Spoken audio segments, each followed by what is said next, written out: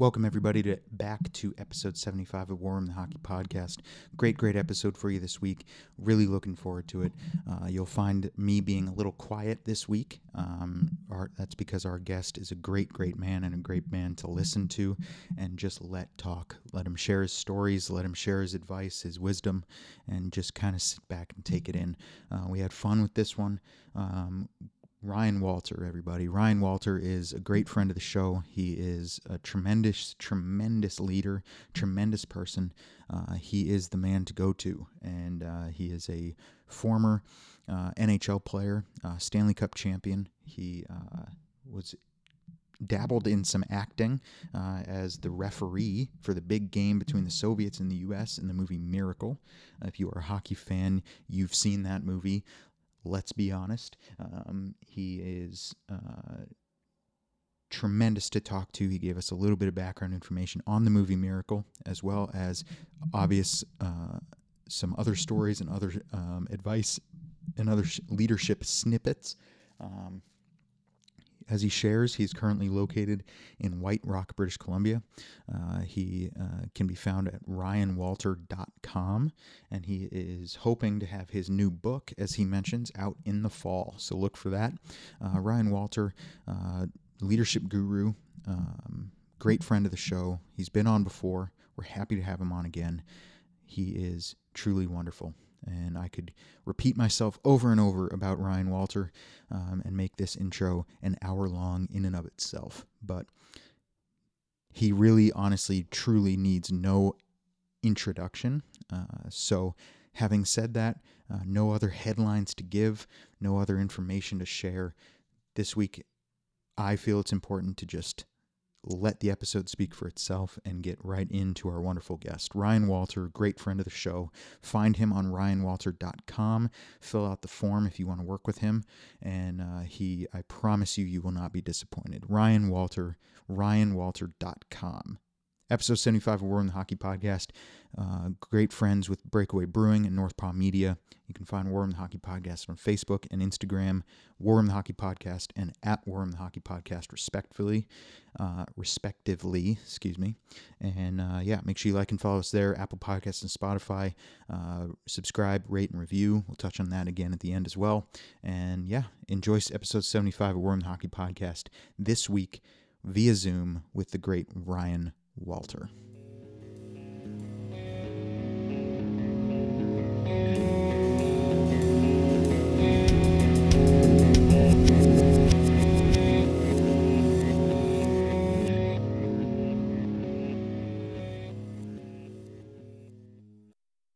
Sure. Yeah, take us into that. Remind me to jump into that. Okay. And I had one. I got a chance on radio. It was the Canucks alumni show with Joey Kenworth, and they were reminding me that it was the anniversary. I don't know how this all happened of me hitting 1,000 games in the NHL or something like that. And I got a chance to thank Dr. Polson and Dr. Smiley out of Kamloops, who were the two guys that didn't patch up. I mean, literally operated on my decimated right knee when I was 16 years old. And it was cool to thank them because, they pretty much told my mom and dad that, it was 50-50 that I would skate again. So very thankful. So that might be a fun story too. Yeah. When you think of the heart of the game and the doctors behind the scenes. Oh, absolutely. That's that type right in the wheelhouse for sure. That's great. And you were in Kamloops for 4 years, eh? Yeah, like I played junior. I played up as a 16-year-old played in Langley and then came up for the playoffs, and that's when I injured my knee. I hit the goalpost on a breakaway, and then rehabilitated as a 17-year-old. Had a real good year as an 18-year-old, and then my 19-year-old year, our team actually got sold to Seattle, and so I was drafted out of Seattle. We were called the Breakers. Yes, Seattle Breakers. Yeah. But 77, Yep. 76, 77? 77, 78. Okay. Yep. Well, Evan, if you want to hit the button, let's bring Wally in here and let him roll. Yeah, and are you guys doing, Evan, are you doing just audio or video also? Just audio right now. No video yet. So can you, with your guys' permission, can I take a bit of video in Absolutely. case I hit a story that works or something? So Yeah. I don't know if you need to allow me to co-host, or can I just hit record? Can you make me a co-host, Evan? Let's see. If you hover over my name. Okay. Let's see.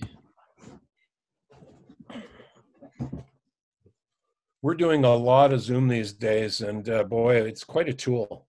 Yeah, no kidding. Well, the video or the background that you did there, that's just fantastic. Is that a giant green screen in your office, or what? Well, I'm getting a green screen, Brad, but this one is Zoom does a pretty good job with backgrounds. Oh, really? Yeah. So I can either make a host or allow record. Yeah, if you make me a host or a co-host, then I'll record on my side, and then it won't take up your bandwidth, Evan. Okay. Perfect. And I'm okay. So it says ask the host to give you permission. Change that. Let me just look here. There we go. Got it. So we're good to go. All right. Well, you are you guys recording yet? I am, yeah. Evan's got it. I've got I believe, let me just try one more time here. So I'm going to turn it off, and then I'm going to turn it on. I believe we're good to go. All right. Well, we're thrilled and privileged today to have Ryan Walter with us on War Room, the Hockey Podcast. Ryan's been on with us before, old family friend, mentor, leadership and team building guru, RyanWalter.com, that we talk about a lot. And Wally, welcome. Great to have you back, and thanks for joining us. Yeah. Thanks, Evan, and thanks, Brad. And I think, Evan, did he call me an old guy? Is that? Yeah, I think he's my buddy. So you don't miss much with that, right? Yeah. You don't miss much.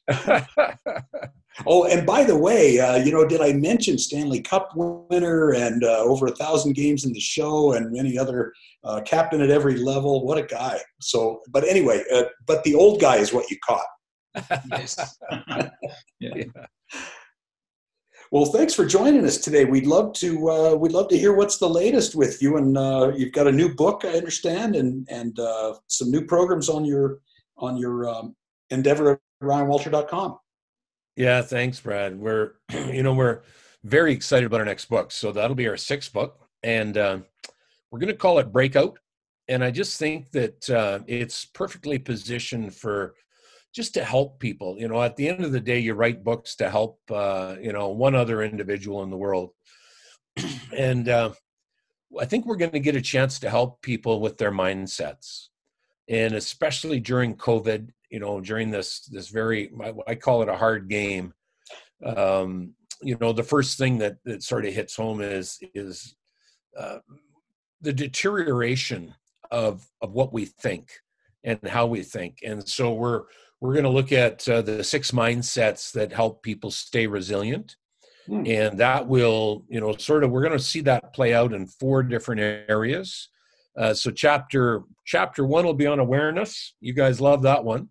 Yeah. If we're not, I actually that's a good one. I'll share that story later, but I use Wayne Gretzky as the example of chapter 1, and just, his ability to see the ice as his great gift. Chapter 2 is the 6 mindset model. Chapter 3, we're going to see the 6 mindset model play out in what we call performance language. So you guys talk about that a lot, around, what does our language, how does it affect, how does our outer language and our inner language affect the performance of players? Chapter 4 is on team energy. So how, when you think about your mindset is impacting team energy, how does that play out? Chapter 5 will be on, we're calling it leadership focus. We believe that leaders see things differently.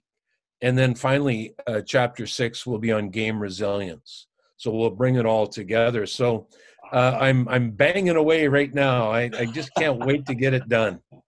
Do you have a target in mind yet when you're going to be ready to go or when you publish? Yeah, and I always get in trouble with my wife, Jen, because I always say, I'll have it done in 2 months. And she says, no, you won't. But I think our goal, like I'm finishing up. I just gave Jenny the intro in chapter 1 to edit. I've pretty much finished chapter 2. I have 3, 4, 5, and 6 to write. So Brad, I'd probably get, timing wise, I'm thinking the fall we have a book. Nice. Well, a lot of that stuff comes so naturally to you. It wouldn't be like anybody else trying to sit down and hammer something like that out, because that stuff just sort of flows from you. It always has. You were captain in junior. You were captain all the way through your career, right? I mean, at various levels, you were the guy. You were the guy in the room. Well, and I think what happened to me, guys, is I was always sort of a C was put on my sweater, and I always wondered to myself, why are they doing that? Like, why do they keep putting a C on my sweater? And I think what I wanted, number one, I'm a curious guy. My number one value in life is curiosity and creativity. But number 2 is I always wanted a mentor. And you think about the heart of hockey. I mean, you go through this life once. And it's funny, you look back and you think, boy, I wish I could have had some help there, or just a shoulder to lean on there, or, maybe a father figure there. Yeah. And what I wanted, I was captain at 22 with the Capitals. And I just wish that somebody would have come alongside me and said, listen, kid, I don't have it all figured out, but I'm down the road a bit. And I'll tell you some of the mistakes I made, and at least we could talk about it. And Evan and Brad, that's one area that I'm trying to work into some of the stuff that I do. We're actually working a little bit with Rich Winter, the agent out of Edmonton. And Rich has asked me to spend some time with some of his players to help them, just to be that player that's a little bit down the road, helping current players navigate, some of the hard stuff that is happening around our game. Good for him. That's been needed for a long time. Some player representatives have been doing that for a while, and some have kind of overlooked it. And it's, as you know, it's very much needed. We talk about it a lot. The need for not just a leader, but a nucleus of leaders, an entire room full of leaders, and then people that leave that room and go out and become leaders wherever else they go. So good for him. Yeah, absolutely. Good for him. So the book's coming out in fall. You've been active, probably doing a lot of virtual stuff during COVID, as everybody else has, correct? Thank you for that. Yes. So I counted it up the other day. We're well over 60 training sessions over Zoom. Whoa. And that's sort of, I like Teams and I like other, platforms, but I prefer Zoom right now and really enjoy using it. And have actually, even though those are the training sessions we've done, guys, I've been doing a lot of one-on-one coaching with executives and with managers. And that has been really fabulous over Zoom. So it's, you can see body language, you can share PowerPoints, like you can do training. So I've really enjoyed that process. And as you guys know, that's our whole business. So we went from having our best financial year ever in 2020. It was going to end. It was just starting off to be best ever. We went to losing 80% of our revenue in 2 weeks. Oh, Like, that's just crazy. And I'm no complaints. I'm not blaming anybody because I know there's so many people out there that don't have a job right now. So I'm not complaining, but we really had to pivot. And I see this as a great opportunity. I'll give you an example. We're actually, Jenny and I are, and Christy, our little company, we are actually building a portal right now. So we have ryanwalter.com, but we'll also build a portal that'll be, we're going to call it ryanwaltercenter.com. So a little bit like center ice. And the idea of the center is it'll be the center for high performance. And we will have courses there.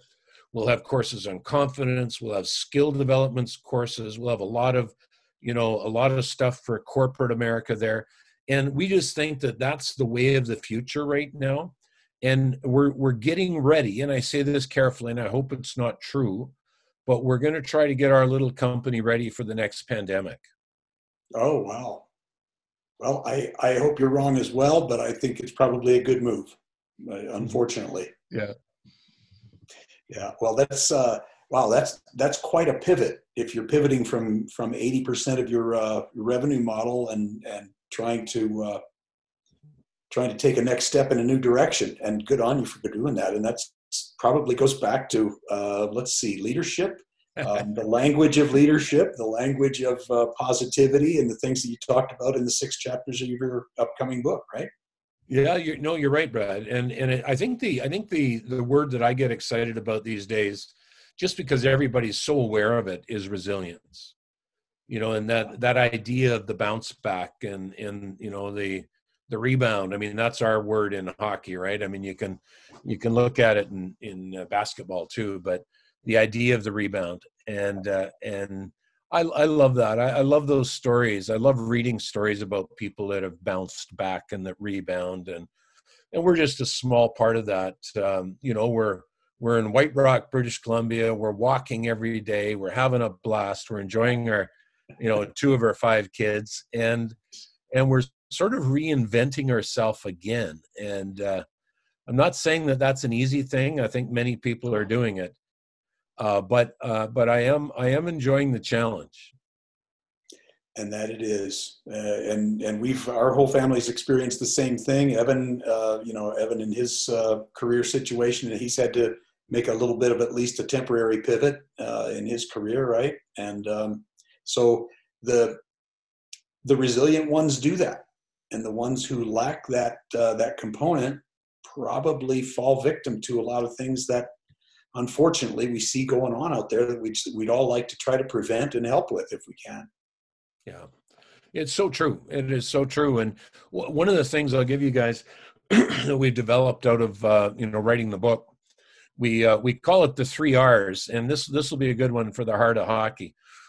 So pretty easy to remember the 3 R's. So the first R is when we get stuck in negativity or we hit a tough time. The first thing you and I do, the first thing the 3 of us do in the game of hockey, is we recover the puck. Right? Like you're in the neutral zone, you lose the puck, you're in the D zone, you lose the puck, offensive zone, you lose the puck. The first thing we have to do is recover the puck. So what we want people to think about is to recover their thinking. And the way to do that, excuse me, is by having a trigger. So when I catch myself, when I'm aware of my negativity, my trigger right now is go to neutral. Oh.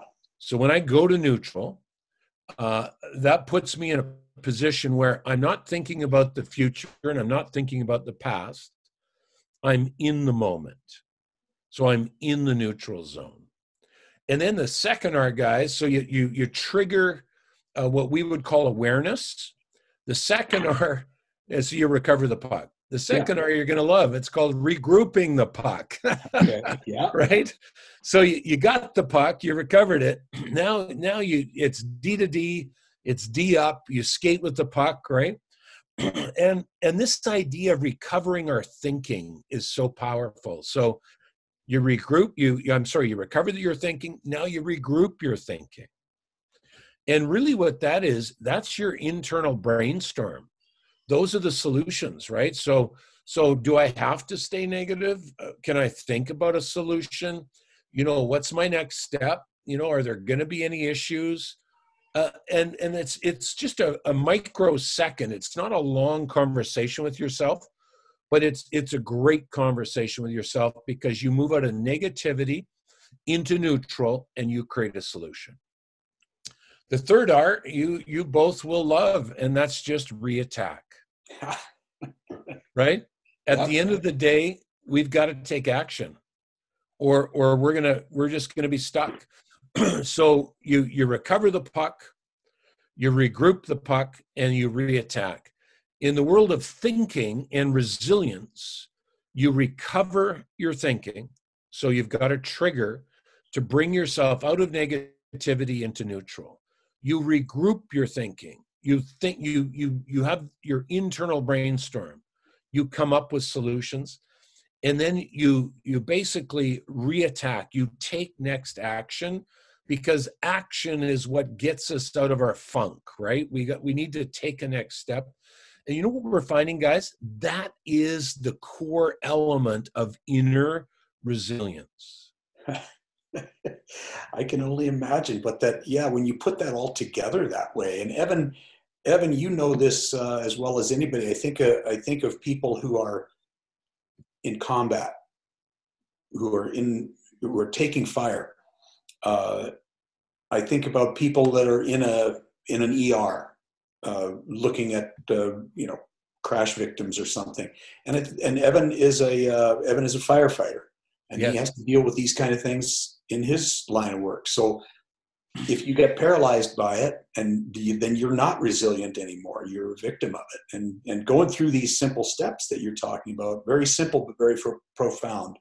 Wouldn't you agree, Evan, in your line of work? Oh yeah, 100%. Agreed. You just see, and you can tell the difference when you're working alongside someone or when you're playing alongside someone, and things get difficult. And that resilience it doesn't take long for it to come to the forefront, eh? Yeah, that's a great point. And I'll bet, Evan, in the work that you do, I'll bet the two words that I've been sort of studying, I'll bet you guys talk about a lot, and that is the idea of a threat or a challenge. Mm-hmm. Right? And I just saw some great science, some neuroscience around this, where when we get stressed or we have stressors in our life, we ask ourselves two questions. This is fascinating to me. This is my curiosity. Just last year, this is not to I remain a humble guy. This is not to put me up, but I'm curious, so I read, and I finished about 40 books last year on the brain, and so apparently when we get stressors in our lives, apparently we ask ourselves two questions. I always love two. I'm an old hockey player. I can remember two, right? The first question is, let me phrase this correctly. Are we in a position? So when the stressor hits, and the question we ask ourselves is are we in a position here now to basically handle this stress? So we need to have an internal feel. And then the second question is around, it's like that, but it's, do we have the resources, the inner resources to actually, make this happen? Like, be good during stress. Apparently, if we say, no, we don't have the inner resources, then that's when we see things as a threat. But if internally we say, yeah, I got the inner resources to battle this, then we see this as a challenge. Isn't that good? Yeah. And I think that helps young hockey players at every level understand. I'll give you a good example from hockey. In junior hockey, I don't know why I did this, but some big guy would come up to me, and in the stupid years of the 70s, he'd say, "You want to go?" And that was not a good word. Those weren't good words, you guys. And you know what's interesting is at the time, I must have been just a stupid young guy, because at the time, I didn't see that as a threat. I didn't back away from that. I saw that, for whatever reason, as a challenge. One of the things that I think there was a reason that I saw it as a challenge is I had put a lot of time into the gym. And I could bench, 200-300 pounds. And you want to come after me? Okay, I'm good.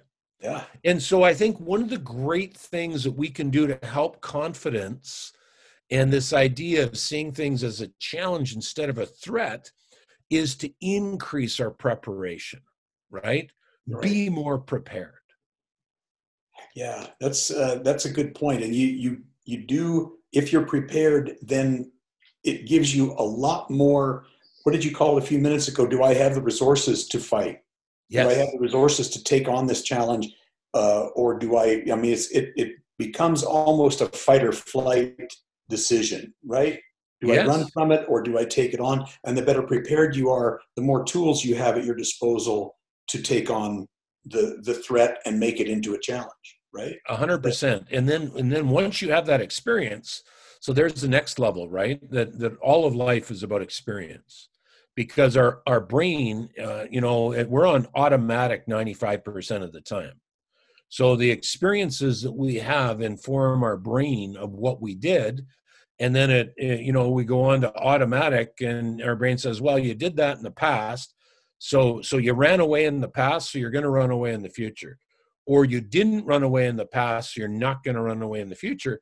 And that's why the experiences are so powerful. It's like this big, chicken or egg, but it's like a big loop, and it keeps looping. And so, the preparation in the beginning at the young age of hockey, and I want to make clear on this broadcast, I'm not talking about fighting. In the 70s, we were talking about fighting, and now it's not about fighting. It's about being prepared to play hard, right? Right. And actually, I'll fire another one at you guys. So you guys got me at a wrong time, because I'm writing this book, and I've got way too many ideas now. Way too many ideas. So, that's perfect. So this one we called a performance resilience model, and you're gonna like this. It's so simple, but I've been thinking, like, skill is the thing that talent that scouts always look at. Skill or talent, or how you play the game, and I love that, and I don't downplay that. But I know there's more than just skill and talent, right? Because a lot of skilled players never played at the highest level. Yeah, that's right.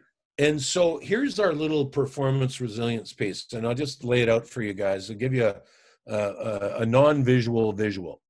So if you looked from north to south on a continuum, and this little model will be in our book, if you put fan at the bottom and player at the top, that's a meaningful piece for all of us.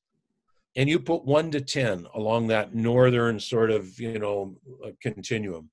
So obviously a fan in the terms of corporate comes to work, but a player, all the way up here a little farther, comes to win.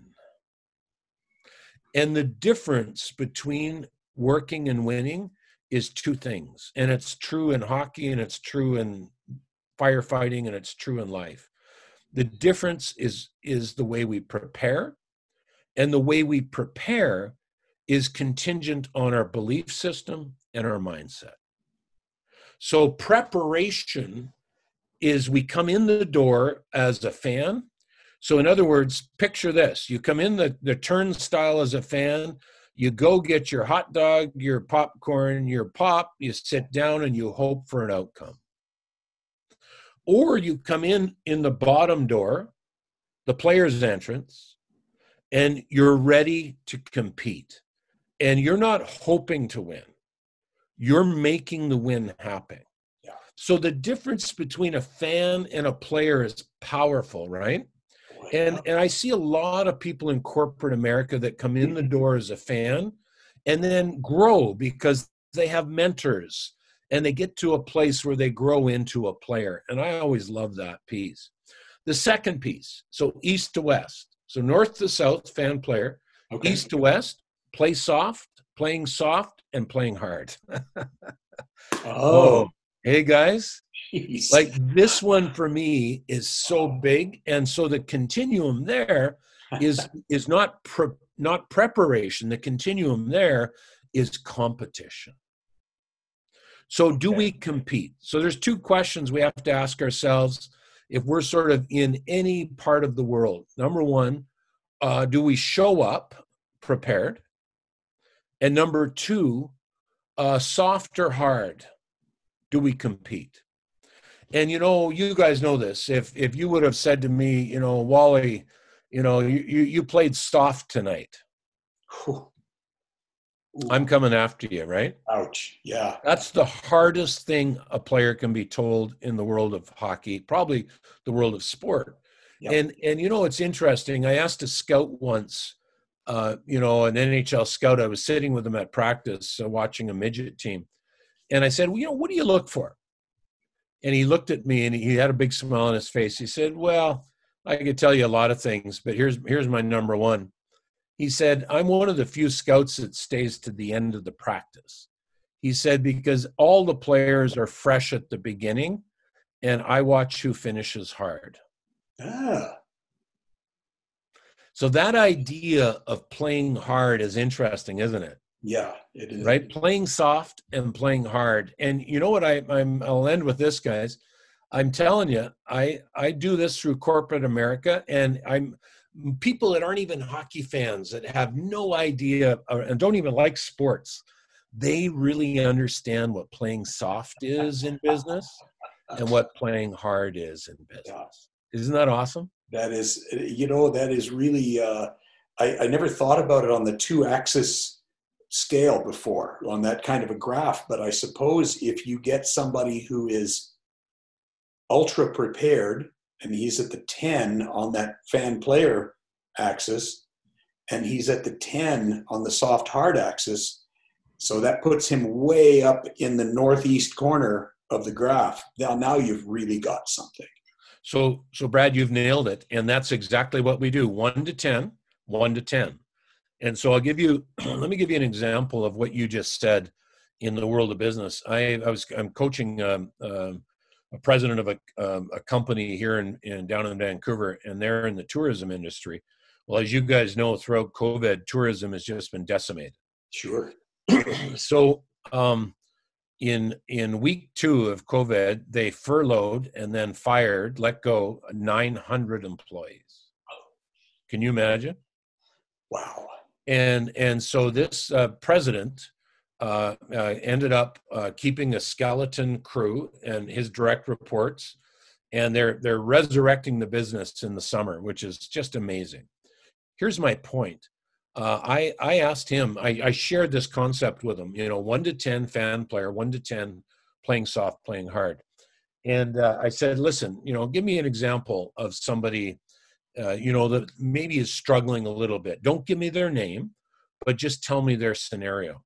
And you know what he said? This really surprised me. He said, Ryan, I won't give you his name, but that's my CEO. He said, that's my boss. Oh. He said he's on the edge of depression. He's taken everything personally. He won't make a decision. And he hasn't talked to me in 3 months. And so here's what I want people to know. And this is really important for me, guys. This fan player soft hard piece is not a person. It's a point in time. Because there's times in my life where I showed up as a fan and I played soft, right? I hope they weren't very many, but it's a point in time, because I think what sometimes people do is they personalize,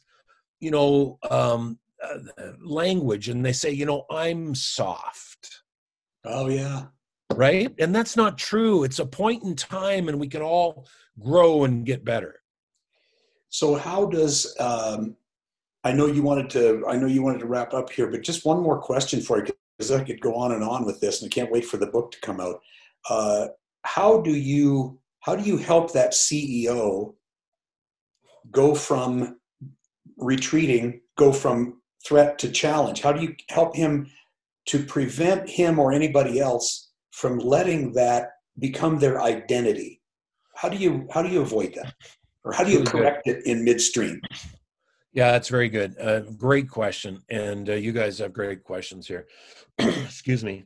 One of the things that we've learned is that language is so important. And so one of the things that we feel really helps to aid or remedy this type of situation is to just be very careful about the language that people are using and to adopt new language. So, I'm not soft and they're not soft. And, I love this place. I can't wait to get to work. Like it language really helps to remedy and aid a situation. So we would go from using blaming language, right? Like I can't believe COVID did this to me. I can't believe my boss let me go, whatever it is, to much more healing language.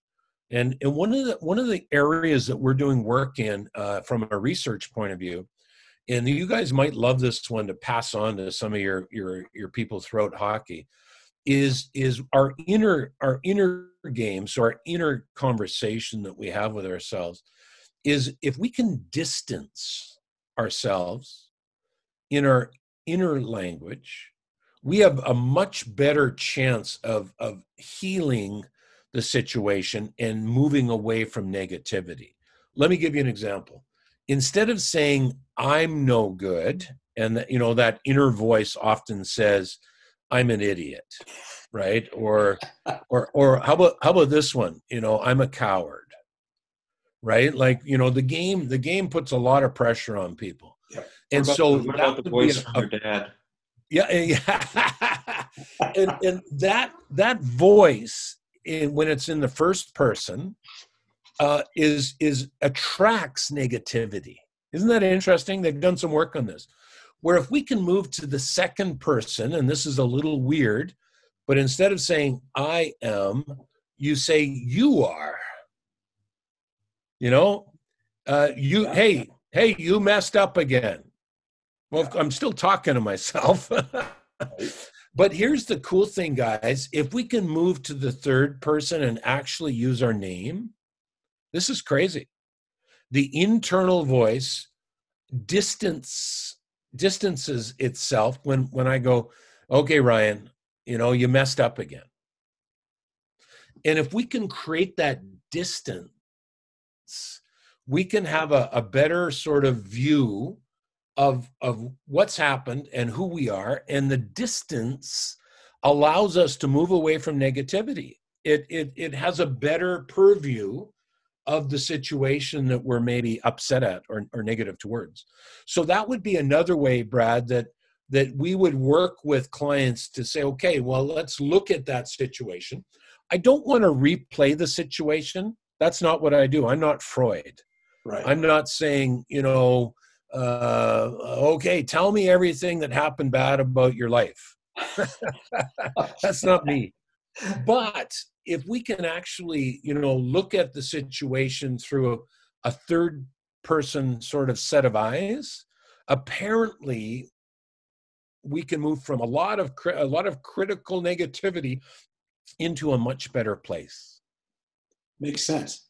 It makes sense. It's almost as if you hit a bad shot, or you miss a 3-foot putt, or you miss your assignment in the defensive zone or something, and you say, I'm such a stooge, I'm such an idiot, or yep, you're so stupid, or something like that. But then if you hear yourself say your name, like, you almost think to yourself, don't talk to me like that. I'll show you. Right? Yeah. Because now it's personalized, like you said. That's really interesting. I never thought about it that way, but that makes a lot of sense. Well, say, Dad, so you breed negativity. Sorry, Evan, I missed that. you, Dad, breed negativity then, calling Owen and I idiots all the time. Oh, So breed negativity. We got to find better language for you to communicate with us so that there's some positivity and some motivation moving forward. well, maybe I just need to work on my sense of humor a little bit. And you know, I'd finish that thought that we're talking about, guys, by just saying that if you want to study this area, maybe some of your listeners out there are interested in it. It's apparently called psychological distancing. Okay. So psychological distancing, and it's a powerful sort of new technique that people are utilizing, and I think it's a great one in the toolkit of maybe a young coach or a young player as they're thinking about hitting some stressful times. That's fantastic. That's fantastic. Are you sure you can't get that book done in 2 months? You're going to take it to the fall? Yeah, I need to really get this book done. You guys know this. You've asked me the question before. I write books for one person, right? For one person. Like, I used to think this book was for a CEO or, it's for the high performers. It's for the NHL players. And it is. But you know who I think it is for now? It's for the single moms that are trying to put their kids through minor hockey. Yeah. Right? It's to help people have awareness of their thinking so that they can increase hope in their life. And I know that we share, a common faith. And I just think that at this point in our lives, when you think of the devastation of COVID and other things that have happened, faith is the opportunity to at least erase some of the fear that is rampant throughout the lives of people today. Yeah. And, I'm glad you tied that in, because as we all know, the things that you're talking about with resiliency and the difference between challenge and threat and things like that, those are throughout the history of the Bible and of our faith. Yes. And those are very, very, these are all very biblically grounded principles that you're talking about here. And nobody should be surprised at that, who knows who you are, but it also lends, just 100% credibility to what you're saying, because it's not only what somebody says who has a degree in psychology or something, but it comes from the Word of God itself. Yeah, 100%. I agree. Good on you for that. Well, we've taken a lot of your time. I'd love to hear a couple of stories, though, before you cut out, Wally. Sure. We were talking the other day about you mentioned Miracle, Evan, and how many times we've all seen that. And I watched it again the other day, so it had to be some great episodes came out of that experience, hey? Yeah. So Evan, you watched the best refereed game ever.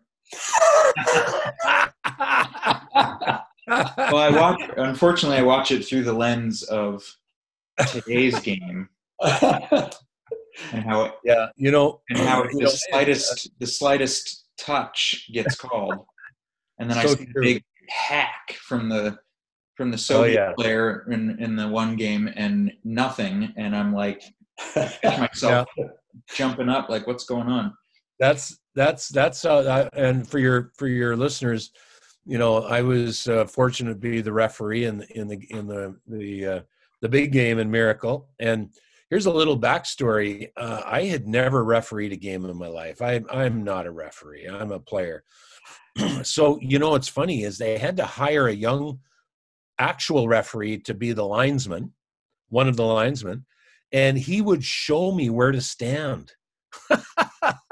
Like, when you're a player, you don't pay attention to referees, right? Other than maybe getting after them. So there was some great moments there where I messed up, but the movie Miracle was a lot of fun.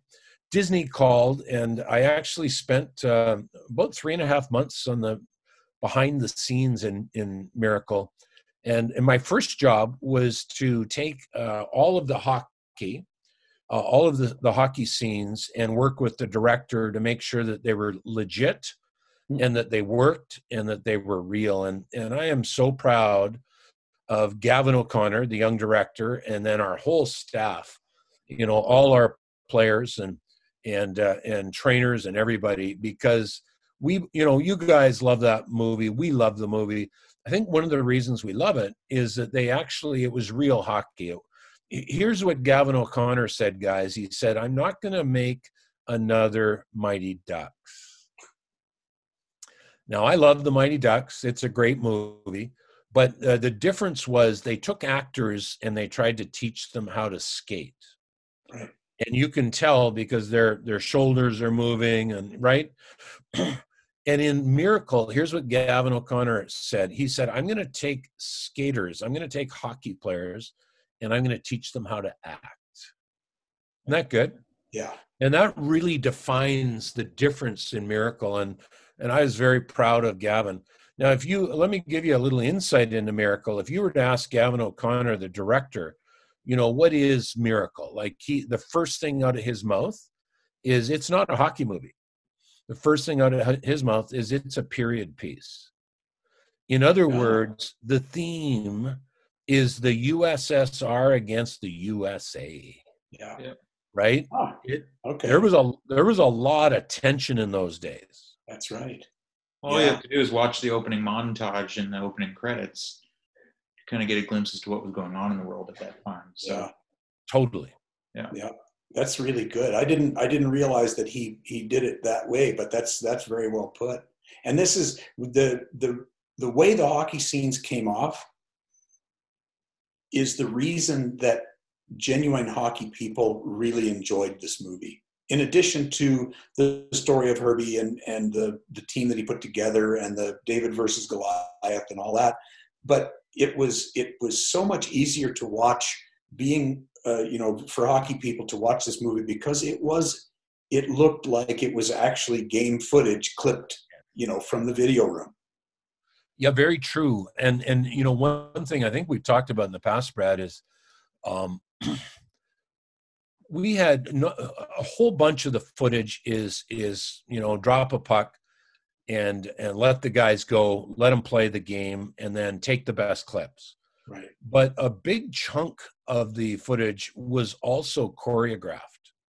And so I had about 100 it was well over 100 plays animated on my computer, on my portable computer. And I would take my computer out to center ice and I'd say, "Okay, boys, we need to do play 34 again." And of course, nobody's going to remember play 34. So I'd hit the button and, and the little animations would go and the guys would go, "Okay, got it." And we'd dump the puck in the corner. We'd have our breakout. We'd go down and we'd nail it. And so it was a really cool way to do, to shoot a hockey movie that had, like, for example, Mark Johnson's goal at the end of the first period is got to look like Mark Johnson's goal, right? Right. Because we're replicating history. Yeah. And so there were key pieces where we had to make sure that it was legit. And that's the part I really love about Miracle. Oh, that's awesome. I noticed, and I've never studied the games that closely, but I remember watching the movie and say he just jumped over the boards. Johnson just jumped on with 11 seconds left or something and took that clearing pass off the end boards and scored with it. Yep. And then the same way when Eruzione scored his big goal, it was from the exact same spot. It was shot the exact same way. I mean, everything about it was bang on. You guys really paid attention to the detail. Well, and the good news there, guys, is the beauty is all we had to do is become coaches, right? We looked at video over and over and over and over, every angle, every shot, and that was our job. I mean, that's, the month before, we shot any video, any actual film, we had, sort of had a training camp. The other funny story about Miracle, I don't know if I ever told you, is we had hundreds and hundreds of, as you can imagine, players try out, to be in the movie. Oh, wow. I didn't know that.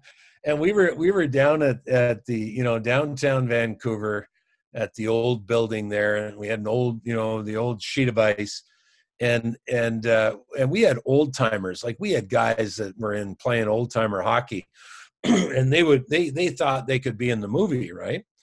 And I laughed and laughed because, at the end of the day, I was supposed to help the director and other people pick the team. That was one of my jobs. And we had actually quite a few of the old timers, and they would skate around the arena once. Like, we were going to give them a scrimmage and everything, right? They'd skate around the arena once, and I'd go down to the gate and I'd say, hey, number 73. Yeah, pop over here. Number 42. Yeah. 51, come on in. And I'd say, thank you very much. Thank you very much. Thank you very much. and I fired about 700 guys in a day, right? And the reason was, right away. Yeah. Now we got down to 70 players, and then it gets more difficult, right? What's this? A forward versus a D? Let me see you skate backwards. But at the end of the day, once around the arena, and if they're a player or not. And for those of us who have been cut from teams before, that is really, really disturbing to know. That maybe that decision was made 40 seconds in. Yeah, sorry about that, Brad. Here I thought I had a chance right to the last day. I thought you were going to show up at Miracle. You should have been there, buddy. The part of the old guys was already taken. Well, hey, listen, we want to follow up with you again. Yeah. We would love to catch up with you when your time permits. I know that between your Zoom meetings and all the things that you're doing, and you've got an editor waiting on chapter after chapter to be done. Yes. And we don't want to get in the way of that. But let's do follow up again soon, okay? We would love to. We're always welcome to have you on, and we'll reach out to Ben. Maybe he can join us someday and talk minor hockey with us. Yeah, I'd love to do that, and I'll reach out to Ben on your behalf also. Love to have him on your show. Ben, as you guys know, Ben has amazing stories. Oh. He won a couple of championships in Europe late in his career. Spent time in Japan and Zurich and Finland, Sweden, all over the U.S. and the American Hockey League. So and actually, I'm very proud of Ben. He did what a lot of players do in college hockey. He was drafted by the Boston Bruins in his third year of college, and so it's about the only leverage you have is, no, I'm not gonna come, I'm not gonna come into your organization. I'm gonna stay and play college. And so Ben went and played for Providence in those days, and so never finished his college. And the guy has worked his tail off. He's done a distance program of his last year of university, and has finished his degree. Wow. So he just did that over the last 2 years while he was, working and training hockey players. So yeah, he would be a real value for your listeners, because Ben brings played 20 games in the NHL, but brings a very different slant to the game. Absolutely. Some of the most fascinating people that we've talked with, Evan, have not, they didn't have the easiest path. And for the guys who can figure out how to make a paycheck when they don't have the road paved as well, like those are the stories that we love. And that goes back to the heart of the game, the heart of hockey that we love so much, and that we salute. I mean, we stand up and salute those guys. It's, and we talk about this, like whenever I've been out on the running path or whatever I'm doing trying to work out or something, the guy who goes flying by me and he weighs 138 pounds soaking wet and he's got 2% body fat, that guy doesn't have my utmost respect.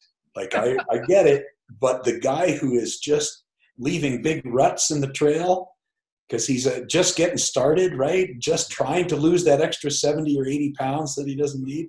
That's the guy that and in the same way on the ice, the guy that doesn't have the easiest way to make it to the end. Those are the stories that we love. Well, and I want to tell you one more story, guys, to end our time together, and just to honor my good friend Guy Lafleur. And Guy's struggling these days, with I think he's had a bit of a bout of cancer. Mm-hmm. And when I got to Montreal, Guy sort of took me under his wing, and I was his. He was my roommate when I first got there, and a wonderful, wonderful guy. What's interesting about our game, if we remain humble, and if we keep our eyes open, we can learn an awful lot from the people, the players around us. And, Guy, I learned some things from Guy that, he didn't tell me, he just showed me, and he didn't even mean to show me. He just did it. Really? And here's what I learned from Guy. The foundational piece that, if you want to be the best of the best, if you want to play at the highest level, the ground floor is you must turn your have-tos into want-tos. And that's it.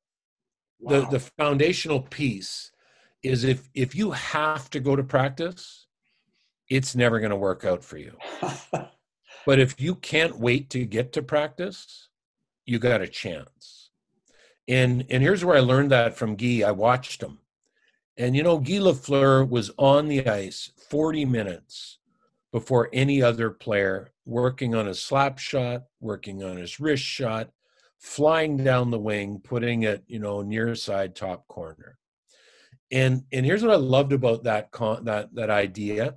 Guy didn't have to be there. No. Right? He was a top 10 player in the NHL when I was his roommate. He was flying. He was a veteran player that was already a Hall of Fame superstar, and he couldn't wait to get on the ice.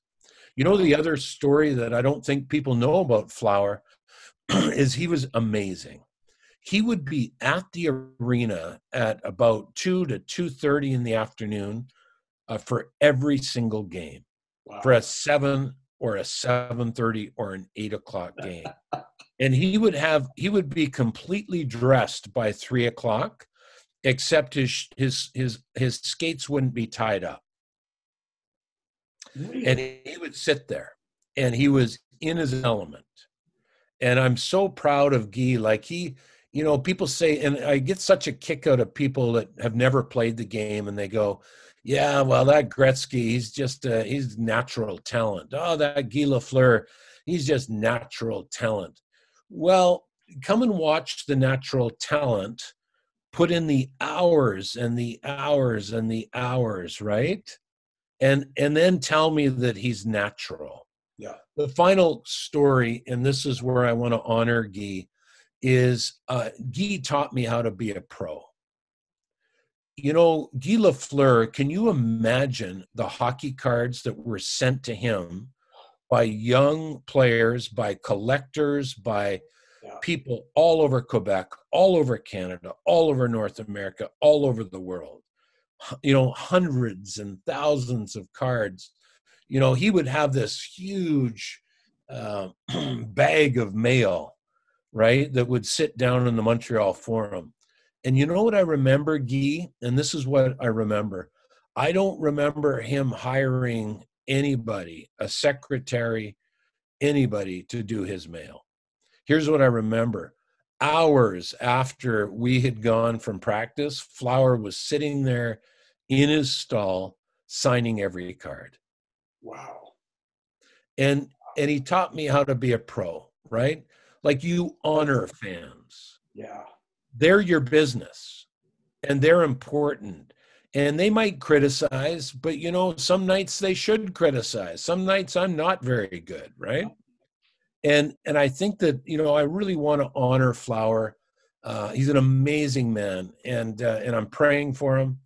And I just really want to, get a chance to tell those stories so that, his legacy continues in maybe some young kid that's heard the story and decides, that he's going to turn his have tos into want tos, and he's going to want to go to practice and not have to go to practice because his dad said he did. It sounds like he was a fan player 10 and a soft hard 10. He was one of those guys, and that soft to hard 10, that's not always on the ice. That a lot of times that could be in the off season, it could be in the gym, it could be rehabbing an injury, rehabbing a knee injury like you had in Kamloops. It could be getting stronger so that when that guy wants to see how tough you are, you're willing to take that challenge. That soft to hard player happens around the clock, not just in the corner or one at a time. That's a great point, Brad. I love that. And next time we're together, and that'll be soon. Let's get on another call soon. Yeah, let's do that. Let's do a little foreshadowing. I'm going to tell you a story about when I decimated my right knee at 16 years old. And I want to tell you the story of Dr. Smiley and Dr. Polson in Kamloops, who put my knee back together and allowed me to play another 1,003 NHL games. So perfect. I'll tell you that story next time we're together. That story of your rehab and then the career afterward, along with the doctors who made that possible for you, that's right in the wheelhouse of what our war room, kind of heart of the game, what that means. So that's perfect. Hey, I got one question for you. I just happened to think of this, by the way, as we were getting ready to say farewell for now. We have a good friend here in Summerland who was drafted, I believe, by the Washington Capitals. At least he was at Capitals camp at the same time, I believe, that you would have been there sometime in late 70s. Wow. Named Greg Wilson. Greg Wilson. Wow. He played in the WHL, and he didn't stick. He was a little guy, but he said we were having a coffee here a few months ago, and he said, first time I went to Capitals camp, he said I put a little shake and bake on this big defenseman and went around him and got a shot on goal, and the next drill, same thing happened, and I put a little move on this guy, and I went around him, and the next thing I know, I'm wallpapered against the backboards behind the net. He said he kind of shook the cobwebs off and looked up, and Rod Langway says, "Kid, don't do that to me again." We don't do that here. That's good. That's good. Well, what's interesting? That tells me the story, Brad, because Langway and I were traded for each other. Yes. So he would have come just after me. Okay. So that would have I was traded in 1982. So he would have been at that camp. Okay. Then that was Brian Engblom was in that trade as well. That's right. Yeah. Engblom, Jarvis, Lachlan, and Big Rod Langway. Wow. Doesn't seem like that long ago, does it? It's about 100 years ago, buddy.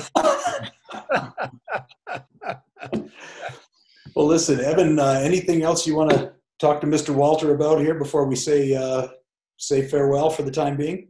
I think that covers it. I think it's beautiful. It covers it for at least this time around. So exactly. We're back soon, Evan. Yeah, absolutely. Let's do it again soon. Thank you so much, our good friend Ryan Walter. Privileged to have you join us today, and thanks for everything you do for the hockey community that we love so much, and for the world of spiritual leaders, business leaders, hockey leaders, community leaders. Thank you. Thanks, guys. And anybody that wants to connect, just I know you're going to say this later, but just ryanwalter.com. It's a very simple, contact form, and love to chat with your, the people that are your listeners, and look forward to our next time together, guys. Thank you. Yep. Beautiful. Thank you. Appreciate it. Okay. Best to your family. See you soon. You bet.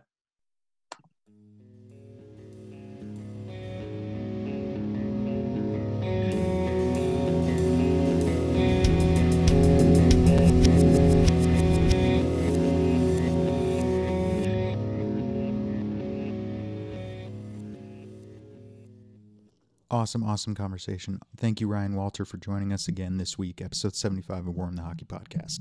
We greatly appreciate it, and we look forward to having you on as many times as you would like. That's really where we're at right now, because you are a great guest for us, and we greatly appreciate it. Episode 75 of War Room the Hockey Podcast, that is it for us this week. Make sure you head to Instagram and Facebook at War Room the Hockey Podcast, War Room the Hockey Podcast, respectively. Make sure you head to Apple Podcasts and Spotify, subscribe, rate and review. Ratings and reviews are the big ones to continue to help us grow. And make sure you like and you follow us. Make sure you share with your friends. Our listeners, driving force behind what we do, and we can't thank you enough for continuing to tune in and your continued patience and support through it all.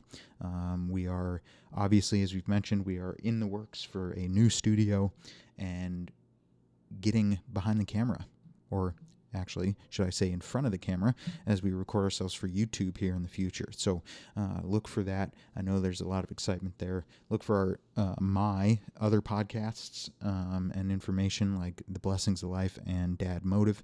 And make sure you continue to follow and support. We greatly appreciate it. Engage with us. Questions, comments, stories. We can't wait to hear them. Please engage with us. We look forward to it. Evan Rauer here with War Room the Hockey Podcast. Thank you to my dad, for joining via Zoom as well, seeing as we are not in the same city currently. Again, a big thank you to Ryan Walter. Greatly appreciated. We cannot wait to talk with you again. And I think that's it. Enjoy hockey. Enjoy the NHL.